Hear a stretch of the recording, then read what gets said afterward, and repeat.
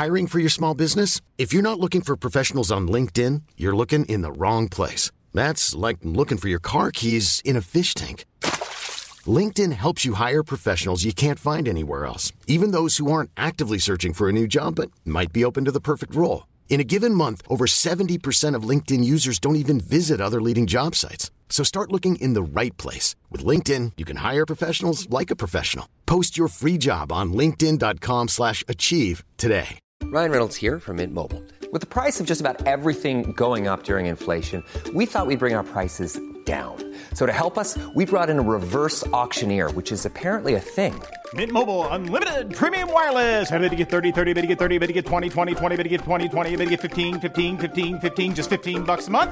Sold! Give it a try at mintmobile.com/switch. $45 up front for 3 months plus taxes and fees. Promo rate for new customers for limited time. Unlimited more than 40 gigabytes per month. Slows full terms at mintmobile.com.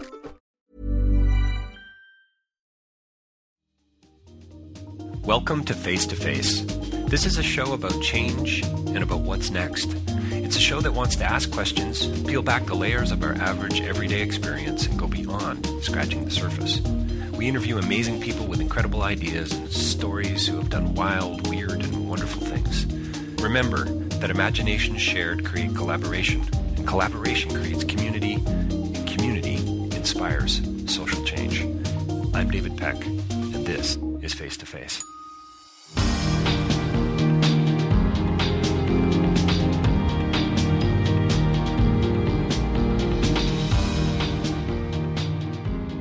So my next interview is with Shawnee Cohen. He's the director of a new film called Rat Park. It's a Vice production, and it's the first Canadian full-length feature doc that Vice has produced and brought out.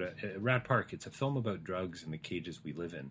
And Shawnee and I we have a wonderful conversation. I mean, we get into some notions around creativity and cinema verite, and we talk about personal evolution. And Shawnee gets quite intimate actually at a few places in the interview, and talks about why he does the work that he does. And we talk so much around context and environment. And Rat Park was an experiment that was done by a Canadian scientist back in the 70s, and it was controversial at the time, and probably for some still controversial today. But it's about context, and it's about environment, and it's this scientist who Bruce who set up this rat park, this rat maze, and Rat Haven, I think he calls it. You know, I think Shawnee talks about it being a utopia for rats, and found out some really interesting things when it came to morphine and heroin, and the rats that were sort of living in the cages, and how they reacted and responded to the drug,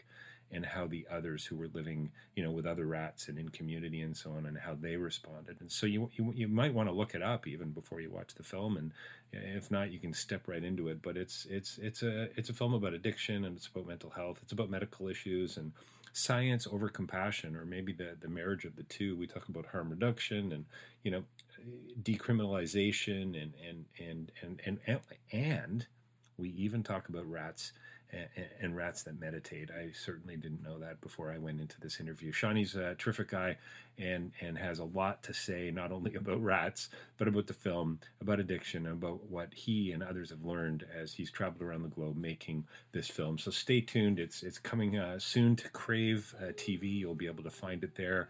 And don't forget, davidpecklive.com for more information about my writing and my speaking. You can pick up a copy of Real Change is Incremental there, actually. It's a copy of a book I published a few years back, available through Amazon. And also, face2facelive.ca, so many other interviews there. Go back and look through our history, coming up on 500 interviews. If you want to support the work that I'm doing or we're doing here, you can do that through Patreon and actually donate monthly. And if you can't do that, boy, would we appreciate you leaving a review on iTunes. Send this off to your friends. Talk about us on Twitter in one way or another. And sign up for the newsletter as well. We send one out once a month. Subscribe to the podcast on iTunes. That always helps as well. And just getting some digital noise out there about face-to-face would be really helpful. And don't forget rabble.ca. There's lots going on over there as well. It's a platform I'm also hosted on. You can find out bloggers and podcasters and other people, journalists writing about news that matters, or in Rabble's words, news for the rest of us. Stay tuned. Coming right up, Shawnee Cohen and Rat Park.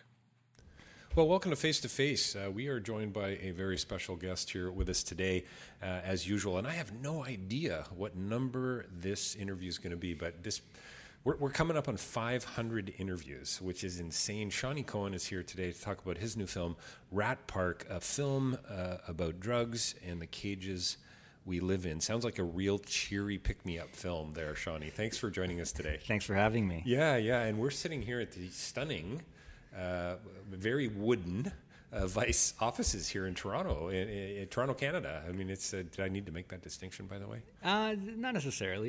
It's really funny because a lot of these offices from New York to, I think, UK and Canada, they actually have a very similar look. And we're sitting in the Bear Room, I was told. I got a bit of the story on that, actually. Right. There's actually a Bear Room in New York. There's a Bear Room. Well, there you go. We could be in New York. We could be... and there's a lot of red brick around, too. So it's sort of through the windows. Mm-hmm. But a lot of history to this place and where we're at. And kind of interesting. Wonder where this place was in the 70s when some of this experiment was actually going on. So you know what? Before we dive in, tell us. Well, let's just dive in. Rat Park. Love the film, by the way. Thank you. Yeah. I mean, unsettling, disturbing, and yet I think ultimately hopeful. Which I don't know if that's what you had in mind, but I really appreciated, this. And I mean, I'm all about incrementalism, Shawnee. I'm all about little things making a big difference. Who knew, how could Bruce known that we would have been here today, right? And we're going to talk about Bruce and the experiment and so on, but tell us a bit about the context around the film and Vice, and this is big for Vice Canada too, right? Yeah, I think so. I think it's our first kind of foray into kind of getting a big feature documentary out of this office specifically. So, yeah, I'm proud of it. I mean, it's also been a kind of an evolution for me personally as a director in terms of making drug docs. I think one of the first drug docs I made 4 or 5 years ago was called Dope Sick, and it kind of examined fentanyl in Calgary. And I learned a lot from that process. And it was, from my standpoint, a very simple film.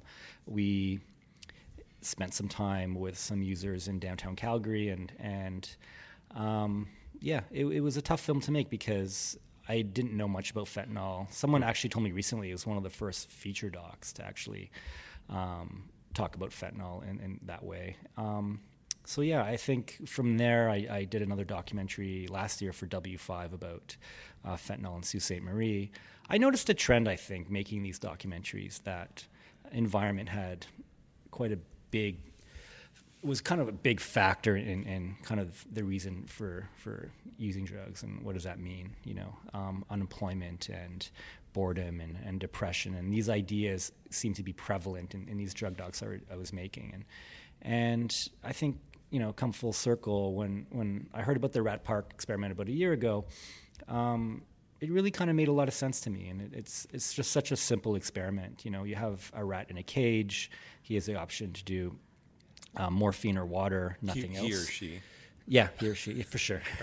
And when they're in those tight spaces and they're in a cage, they would, gravitate more towards the morphine, and generally until they died. And this idea was kind of prevalent for a long time in the 60s and 70s, the idea that, the drug is causing, all these problems. Bruce Alexander, the person who took the experiment to the next level, I think he didn't really believe that could be it. And so what did he do? He built something called Rat Park, and it's essentially a utopia for rats. Which is just... Are you sure this isn't a comedy, by the way? Yeah, no, I mean, it's funny because when I saw the photos, they were quite wonderful. I mean, it's this big... place. Rats can have sex. There is a lot for them to do. They can raise families, and I think he calls it a rat haven. Rat haven, in the film, right? For sure.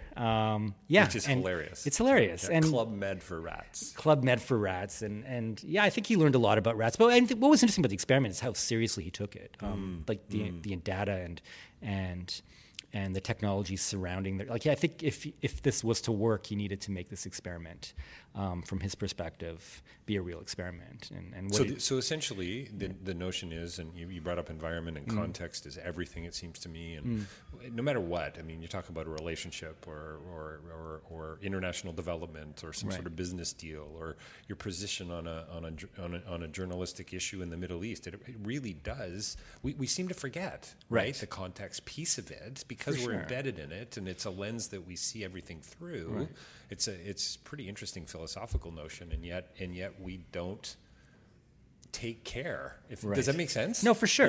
Yeah. I mean, I guess Bruce would say, environment is everything, and in the case of the experiment, you have, in this utopia, water at one end, heroin at the other, and he found without fail the rats, while they tended to use a little bit of the heroin, they weren't getting as addicted to the rats that were in cages. And I think, speaking to your point, the message I think that he would want to have come across, and I do in the film, is that, you can't understand addiction unless you understand the environment you're in. And even at a metaphorical level, it's that simple. And I love the fact that you have picked up on him, and I'm sure that Bruce has smiled about this over the years, and those who were involved in the experiment, and you guys in the making of the film. But the idea that rats have so much to teach us, about relationships, about becoming better humans, in a sense, is funny. It's remarkable. It's thoughtful. It's interesting, and it's just it's so well. What isn't layered, really, right? But what do rats have to teach us? Except I want to get them out of my garage, basically. Yeah, it's funny. Yeah, a lot actually. I mean, Bruce seemed to love rats, and you learn a lot just, I think, observing them for weeks at a time. And I learned a lot just talking to him. I didn't know that rats meditate, for instance. Rats will help raise each other's families. I found one of the things that was most interesting in the experiment was the belief that a lot of the rats didn't do heroin. That's not true. A lot of the rats actually use heroin in this utopia. I'm laughing, it's just the way you're, it's just so cavalier, right? Well, Yeah, no, for sure. It's awesome. Yeah, I'm still stuck on the rats meditating, by the way. I'm doing some yoga later tonight, and I probably will be doing some meditation, so it's going to be hard not to think about the rats beside me. It's a nice thought. Yeah. Rats. I like rats, but anyway, so rats occasionally will use the heroin in utopia. I mean, but they didn't get as addicted as the rats in cages. And what that taught me was that rats have the propensity to use drugs recreationally. And I think that's quite, for me, a fascinating notion. And the idea, I mean, for me, the big takeaway for me is that community matters, in every possible way. Mm-hmm. So we learn about addiction. But we learn about mental health issues as well, it seems to me. I think we learn about pedagogy and education and all those things that humans together, most of the time, obviously history shows us that, I don't know, what do we got, 230 years of civilized history or something in the last 3,500 of recorded history? I don't know what it is. So humans always together doesn't work. We get that. We totally get that. But when it comes to healing, when it comes to things like these types of things, it's not so polarized as sometimes science seems to tell us. No, I agree. I mean, if you look at, a lot of the film takes place in Portugal, and if you look at how they handle addiction and their drug policy, they were successful essentially by moving it out of the criminal justice system and essentially saying, you know what, we're going to make an active effort to treat this as a medical issue, and I think that's a wonderful approach. And at the end of the day, they were essentially able to reduce their overdose problem by close to 80%. If you think back to the 90s, they had one of the worst heroin problems in the world. And they just made a commitment. They said, you know what, we have to solve this problem. And of course, there's other bureaucratic problems in Portugal that are also mentioned in the film. But at the end of the day, their policy is quite simple. You're caught with drugs, you have cocaine, you have heroin. It's essentially a $45 speeding ticket. If you're a problematic user, you go to something called the Dissuasion Commission, and it's essentially, where social workers will help you and provide the medical assistance you need to kind of get better. And it's interesting, the on the president's orders. I don't know if you've seen the film. I've seen pieces of it. Yeah. So largely about the issue in the Philippines, and you touch on that as well in your film. And the P in the Philippines, when it comes to drugs, seems to stand for punishment. Right. It's not about the human condition. It's not about attending to other issues. It's not about context or environment. It's like let's just erase this problem, and it will ultimately go away. What I find fascinating is the buy-in, right, that gets. Yeah, and I think that's something that a lot of people don't talk about.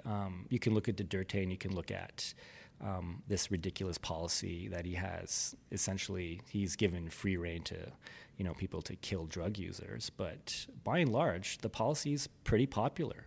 And I think for me that in the country, and I think for me that's kind of the sad issue. But it is changing. I mean, some of the some of the folks we talk to understand what harm reduction is, and I just think they're, I don't want to criticize them too much. I mean, I think so much of this comes from one president who's a bit maniacal, but for the most part, there's a lot of good people in the Philippines who realize this is wrong. And certainly we try talking to a lot of them in the film, but, at the end of the day, it's a good example of how not to treat a problem like drug use. Because, it's the exact opposite of the Portuguese model where, instead of helping people from a medical perspective, let's just, eradicate them. It's I think one of the journalists that you follow, or the photojournalist that you Vincent. follow, Vincent in the film talks about it being a war on people. Yeah. Is it? It's not simple, but is it a political question? Would you say? I mean, you've made several drug docs now. You've been thinking about these issues for quite a while. It sounds like to me, and I've had dozens of conversations. What's your 2 cents? Is it? Unfortunately, leaders say, like Duterte say, okay, it's black and white. Right. Let's get rid of them. The problem goes away. I mean, really, when we're talking about humanity, it's that simple: paradox, contradiction, complexity, right? Nuance, subtlety, et cetera, et cetera.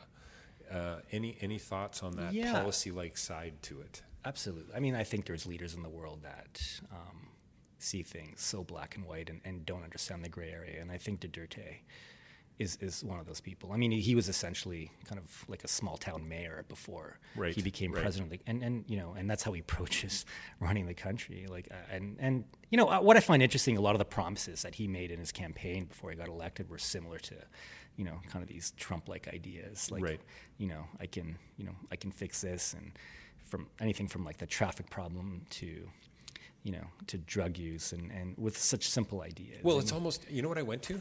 Shawnee, I went to the idea of a thumbs up or a thumbs down. No, 100%. As if something could be solved that way. And I think we even see, there's lots of images of Trump with his hand out, right? Yeah. But I mean, to answer the bigger question about humanity, I mean, I would say spending time in the Philippines, it felt more like a war on poverty, to be quite honest. And I felt like that there's a big injustice, and a lot of the places we filmed where drug use was prevalent, and you had these kind of executions going on were in tough areas, and people just trying to, normal folk trying to raise family, but at the same time, they only make a couple $100 a month, and I just felt it was so unfair. A lot of people don't talk about why people necessarily use drugs in the Philippines, but people need multiple jobs. Meth is very prevalent, and a lot of times the reason people use meth is to sustain longer hours while they work. So typically you'll have someone, delivering things on their bike, or needing to somehow work 8 or 9 hours in the day and then another 6-7 hours at night. So they need to stay awake. So often, drug use comes with, these circumstances based on the need to kind of keep going. And I felt that these aren't necessarily people who have problems, but this perception that you use drugs, you must be evil, we have to eradicate you, is just so archaic and ridiculous. I found it fascinating. One of the young women that you talked to in the film, maybe she lost her husband or her brother. Said, both, actually.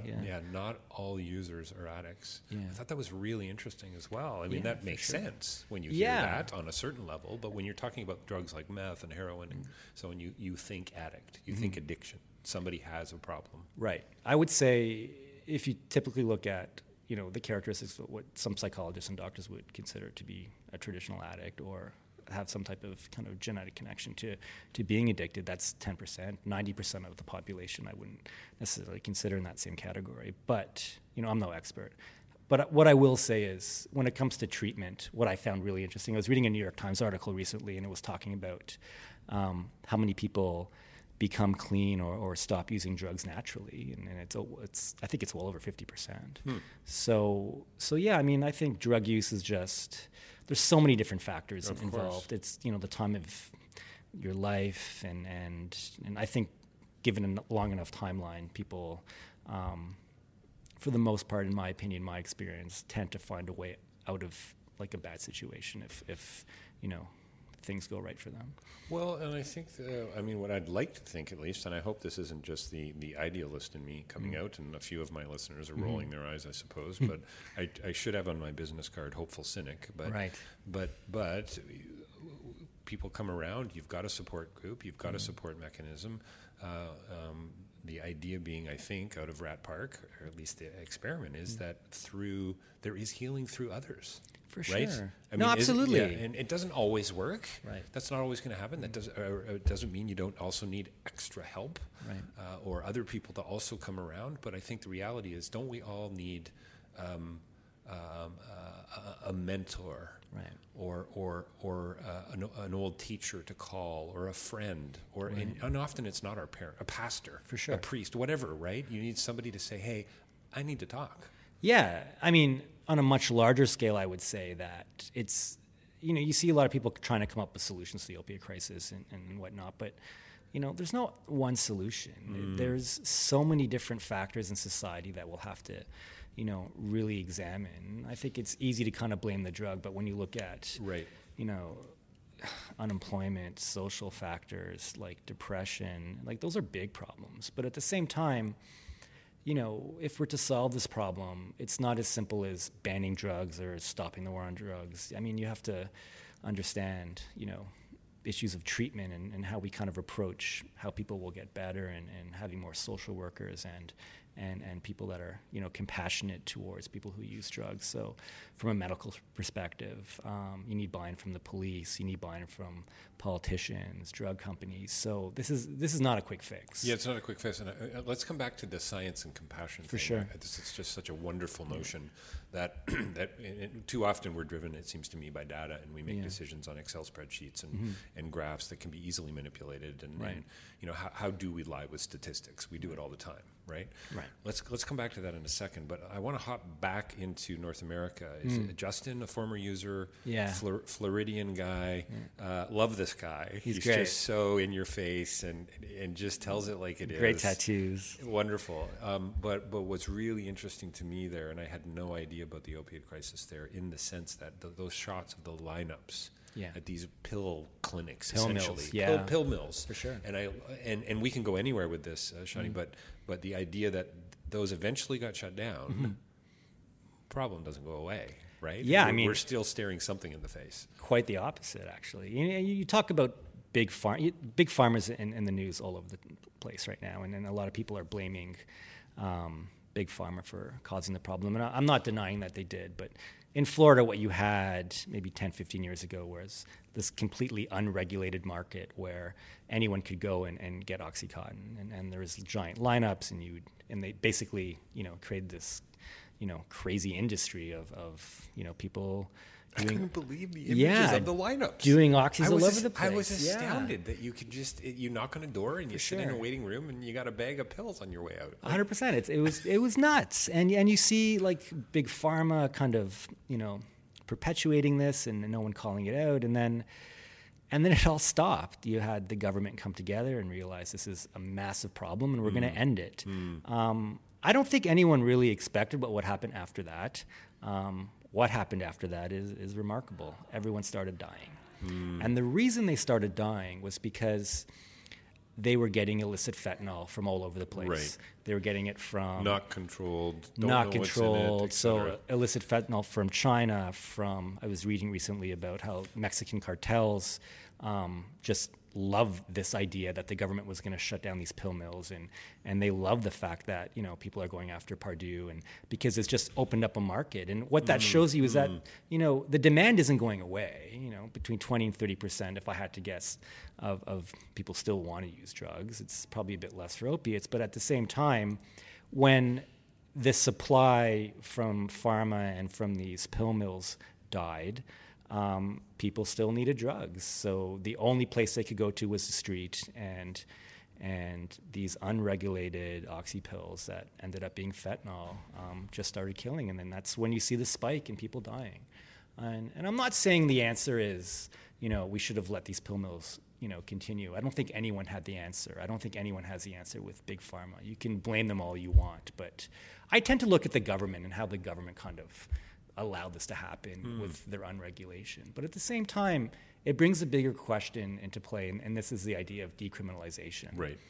And a lot of people think this idea, this big bad word of maybe legalizing drugs or decriminalizing drugs, could potentially make the matter worse. But, you know, places in the world where we have tried this, tons of problems, but what happens consistently is the amount of people dying gets reduced.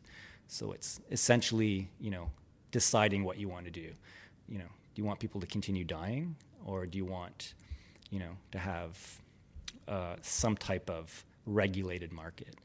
I have no doubt eventually we're going to kind of, you know, like we legalized cannabis in Canada, we will eventually in the next 30 or 40 years reach a place where most drugs will be decriminalized. It's a hard idea to wrap your head around, but certainly after making all these drug docs and doing all this research and talking to some of the best experts in the world, it feels like the most logical solution. Interesting. So am I hearing you right? Politicians need to be maybe not so focused on the scientific data and evidence, and maybe a little more compassionate? I think it's everything. It's funny, I was watching the CNN debate the other night, and for the first time I saw two of the candidates on CNN talking about this idea of decriminalization.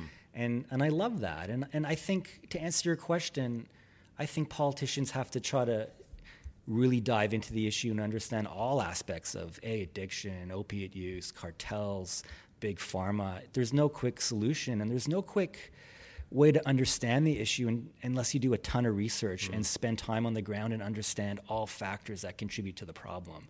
And the politicians that do that, the politicians that spend a lot of time going beyond the surface of the issue and trying to understand, you know, these root causes, I think we'll have the most success in at least coming up with some type of policy or introducing some type of policy that will, you know, help this problem. And yeah, so the idea that you had some politicians on CNN talking about decrim was really interesting. You would never see that 10 years ago. Well, and the fact and the idea that politicians aren't compassionate is Right. ludicrous. These are people who have families and are deeply embedded in their communities and presumably get into politics Right. to change the world. And, Of course. Right? They come in with eyes wide open and maybe leave with them eyes wide shut. I don't know. But yeah, it almost sounds to me like, and again, some smiles from my listeners, but is this an argument for the nonprofit sector a little bit here? Is this a bit of an argument for the volunteer sector as well, that, you know, clinics where people can go, governments maybe not getting their act together at a higher level because they've got big pharma pulling on their coats on one side, and they've got the activists on the other. Kind of, again, that's massive oversimplification of the issue, but it is complicated. I could imagine being an MP going, I'm getting in politics to change this, and then finding out the trouble that you run up against in order to even get a meeting. Right? No, sure. I'm sure. Right? So yeah, just interested. Thoughts about that? Yeah, I mean, I think anytime you talk to a politician, I've talked to a lot of social workers and harm reductionists and people who've set up great policy, and they talk to politicians, and you can see while they're talking to them, they're getting the answer that, you know, they think they want, but at the same time, you can see almost like this politician thinking, all right, how is this going to affect my voters? And I think that's the cynical side of it, isn't it? That's the troubling side. That's the trouble. I'll engage with the public as long as it gets me votes. For sure. Like, that's troubling. That's why I kind of like the approach that Portugal took. It was kind of they basically changed their drug policy in the face of what everyone thought was insane, and they moved a whole nation to taking it from a criminal justice problem to a medical problem, and they put together a committee, psychologists, addiction experts, politicians, and they got it done. Well, it seems to me that's where you kind of need to start. I mean, Right. if you're gonna embed, and it really is about environment and context. First, Sure. you need to understand. You need to ask the right questions. You don't just step in and say, "Here, we got the solution." Right. You got to listen. So the committee is important. Sounds a little cynical. Oh, great, we'll set up another committee. Right. But hopefully, it's informed. And the right people are a part of that conversation, and it sounds like Portugal got a fair bit. No, for sure. Right. I mean, I think if you're going to kind of approach something like that in North America, you can't really have the conversation without including people who use drugs. And Right. it's really interesting. I just went to a conference recently, and I won't say which one. It was a drug conference, and people were talking about the issue. There was doctors and social workers and all these people, but it was amazing to see that there didn't seem to be many people in the room that actually had drug problems in the past. Interesting. That's why I like Justin in the Well, film. I was just going to say, this is where Justin comes into play, a guy like him, right? For sure, and he's great. And I think, there's this great quote in the film where he's like, he's sitting at this table and everyone's trying to discuss how to deal with the problem. And he says, well, as being the only person who's had experience using drugs in the room, here's my opinion. And I think that's valid, and I think it's going to take all types of individuals and people that will help solve the problem. But at the very least, I'd hope that, politicians and people that are in charge of this type of decision-making, changing drug policy, would really include social workers and drug users and people really suffering. And I think... And family members. And family members, for sure. Who are you going to survey? Who are you going to interview? Yeah, for sure. How wide and how deep are you actually going to go with your research? For sure. So love to talk about the compassion, the love, the compassion, and the understanding in maybe that's the circle that's drawn around the scientific approach, the lab coat. Right. The lab coat with love. There you go. There's a title for something. I like that. But before we go there, Shawnee, what about your interest in this? I mean, Right. so you've been making drug docs, you say, and you're at a drug conference. So clearly, it's partially your job and what you do as a journalist and as a filmmaker and so on. Mm-hmm. But other reasons behind that, or Not necessarily. It's funny you say that. Someone asked me that recently. One of my first features was about my own family, and it was about, it was about a strip club in Guelph. But at the end of the day, it was about my family. And my family was kind of going through their own problems with addiction, and the film was really about my mother, who was struggling with anorexia, and my father, who was grossly overweight, and they're both trying to deal with these incredible weight issues on the extreme while living, in a strip club, which is all about environment. So I think there's some layers to the types of films I make, and I think, looking back, I think addiction is, maybe a kind of sub-layer that kind of reappears in a lot of stuff I make. But in terms of drugs specifically, I think I want to see that film. Right. There's an intimacy, it Right. sounds to me like, in the stories that you tell, and what sort of got you into this business, if you can say that in the first place. Yeah, I mean, I will say my approach to filmmaking, especially with drug docs, has really changed. I think when I first made, Dope Sick, and then, the W5 one, it was important to me to kind of film drug use and show people and parents suffering. And I began to realize that necessarily isn't the right way to go.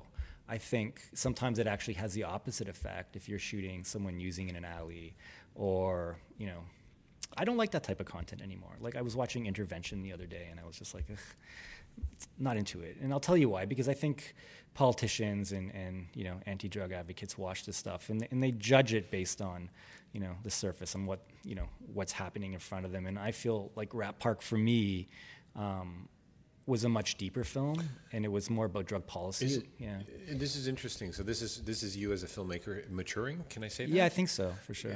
You used the word evolution when we sort of started out, but is that about respect for the other? Is that about there's certain things that just don't go on camera? Well, I don't know. It's certain things that don't go on camera, but I think when it comes to drug use, this idea of shooting users for the sake of shooting made less and less sense to me, and that's also from watching a lot of drug documentaries, because they all tend to be the same. Sensational. Yeah, sensational, exploitative. Let's shoot the drug users, and let's shoot the parents crying. But they don't get to the core issue, and the core issue for me is what are the environmental factors? What are the social factors? What are the bigger problems at play? Well, what is addiction? And what does that actually mean? I was talking to a friend of mine who's struggling with weight issues. And, it's a great question. Yeah. And it's a biggie, right? Because it can come in. People are addicted to work. People are addicted to exercise, which is so absurd, sort of in a way, to think that, right? But video games now are big. Video games. It's really quite fascinating. So I think it's an important question. And I think was it Bruce in the film who says there's. Kind of maybe with a smile or tongue-in-cheek, there's only so much you can learn from rats. Yeah. Is that him? That's it is. him, right. It is, but I find it fascinating that we're here because of rats. Right. Right? No, for sure. So on one level you go, okay, Bruce, I get it. There's not much we can learn from rats because they're pissing me off in my garage. Right. Got to get rid of them. Where's my rat trap, right? That's my right? When everyone, rats just conjure up all the wrong images. Right. Not academic, not projects, not science, not relationships, not humanity, right? For sure. Great. I love it. I love that metaphor, by the way. Yeah. Metaphor is a great word. I think if you'd ask Bruce, he would say, aside from all this evidence and statistical data that came out of the experiment, he'd want you to just look at it as, like a metaphor for kind of the bigger question. Yeah. Did you guys have to build just practically? Yeah, we did actually. Build a maze and bring in rat handlers, I guess. Yeah, we did actually. Did you really? Okay. It's funny. I actually had heard from Bruce. We tried to dig it up, but there was a video of the rat experiment originally from the 70s. We couldn't really find it. It was in some guy's garage and disappeared long ago. But I felt like to make this film, we really needed to kind of build Rat Park again. Yeah, so we used the original photos that he did take. Yeah, and we hired an incredible, set deck and yeah. I think my only parameters that I gave the crew in building is I want everything sourced from the 70s, and I want it to kind of be built as close as possible to the original experiment, so people can, get a bird's eye view of what this thing actually looked like in video. And we ended up getting this fancy lens from Japan that was super macro, so we can get right up close to these little animals. And I feel like it was successful, and I'm glad we kind of did that. There's an ending near the end of the film. I think the phrase is "make the world more habitable," or is it inhabitable? In either way, it takes us to a really interesting place, and we're kind of back to environment and context and village and community and so on. All the fun stuff. All the fun stuff, all the fascinating stuff, all the stuff that I'd like to get us to, having worked in development and traveled the world and been in so many different contexts, the things that we have to learn if we're willing to listen. Right? It's remarkable. I spent a lot of time, as my listeners will know, in Cambodia and working there at the Kingdom of Wonder. Right. Studied philosophy all of my life. Sure. All good philosophy is rooted in wonder, rooted in the question. You got to peel back some layers. Right. Is curiosity? Is that it for you? Is this peeling back the layers for you, and how it teases out as a filmmaker for you? I think so. Curiosity and we talk about culture and humanity and this idea that we want to get to some of the core issues. I don't think you can do that without travel. And I really feel like how I live my life is much different than someone, 10,000 kilometers away. Right. Yeah, and I really felt like one of the reasons I wanted to make this film the way I did structurally was to go to the farthest places from each location. And it was a bit of an experiment in that way. If you literally measure out the places, the locations we went to, they're close to 10,000 kilometers apart. So you literally couldn't get further from Florida or the Philippines to Lisbon. Right. And just from my experience making films and traveling, there's so much to learn from. And was that just because you wanted a cultural, cross-cultural kind of layer to the story? Yeah, 100%. Cross-cultural layer I wanted to... Well, at its core, I kind of wanted to go the worst place in the world that I'd read about for doing drugs, and the best place. And I'm kind of glad that we crossed the globe, because you really get a nice dissection of people's beliefs and how people view drug use and addiction in general. So we got to wrap up soon, and Sure, this is one of those interviews for me, Shawnee, that could just keep going, and the batteries will die, and and I get so frustrated with the one thing about my podcast that I don't like is that the conversations have to come to an end. It's always a bit of a drag, and I love that metaphor too. That there's always another question. Right. There's always another space to go to. So you said something. It's about travel, and I would agree with you on that, and yet. There's a lot of folks who travel who actually, at the risk of sounding a little uber judgmental, are probably doing a whole lot more damage than good.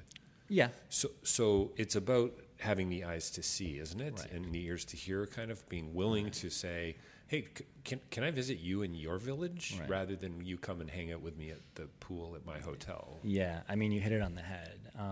I've always traveled, and my goal in life is actually to hit the century mark and go to 100 different countries. I have one friend who's done it, and I'm so jealous. It's a big commitment. That's wild. That's a pretty huge commitment. Yeah, it's a lot of carbon credits. For sure. A lot of carbon credits, a lot of air miles. Yeah. And a lot of really crummy food. Yeah, or some great food. With some great food once you get there.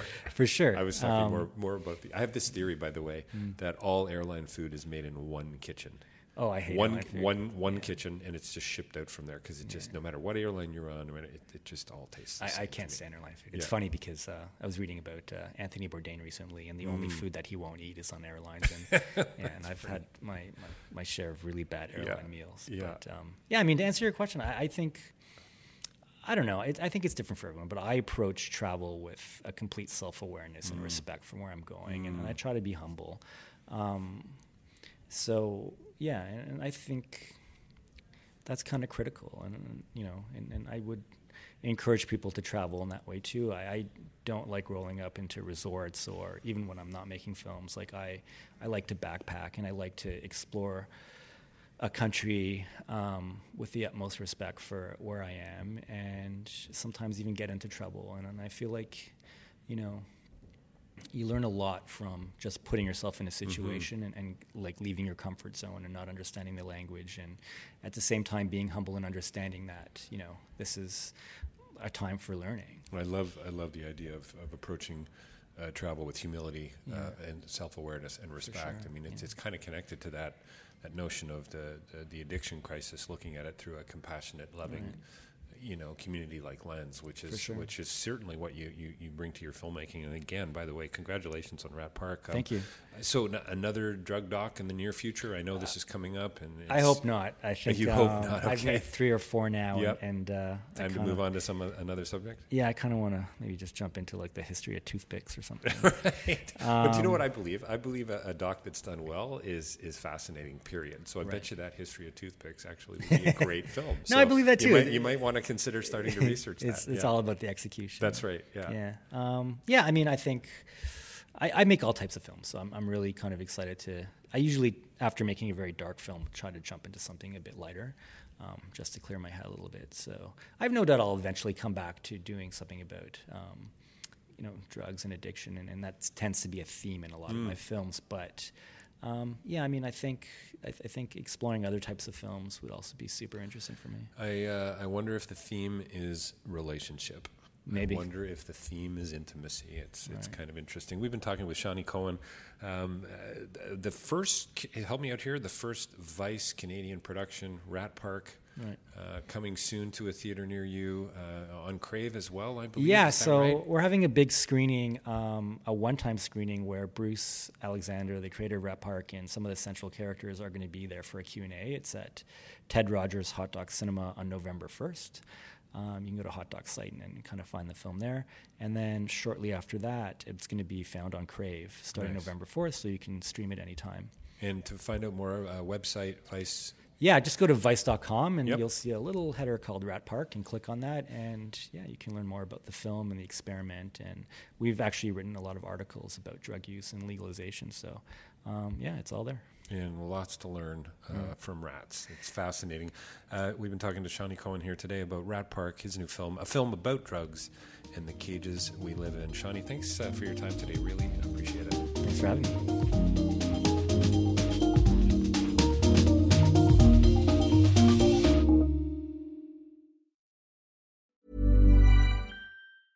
Hey, it's Danny Pellegrino from Everything Iconic.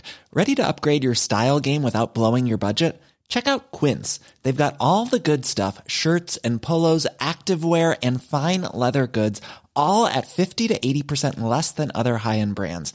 And the best part? They're all about safe, ethical, and responsible manufacturing. Get that luxury vibe without the luxury price tag. Hit up quince.com/upgrade for free shipping and 365-day returns on your next order. That's quince.com/upgrade.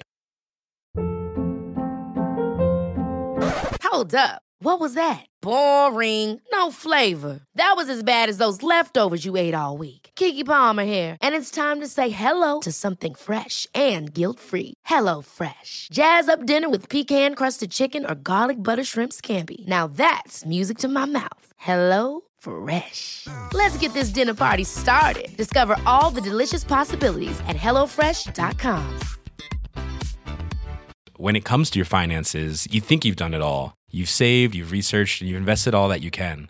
Now it's time to take those investments to the next level by using the brand behind every great investor, Yahoo Finance. As America's #1 finance destination, Yahoo Finance has everything you need, whether you're a seasoned trader or just dipping your toes into the market. Join the millions of investors who trust Yahoo Finance to guide them on their financial journey. For comprehensive financial news and analysis, visit yahoofinance.com, the #1 financial destination, yahoofinance.com.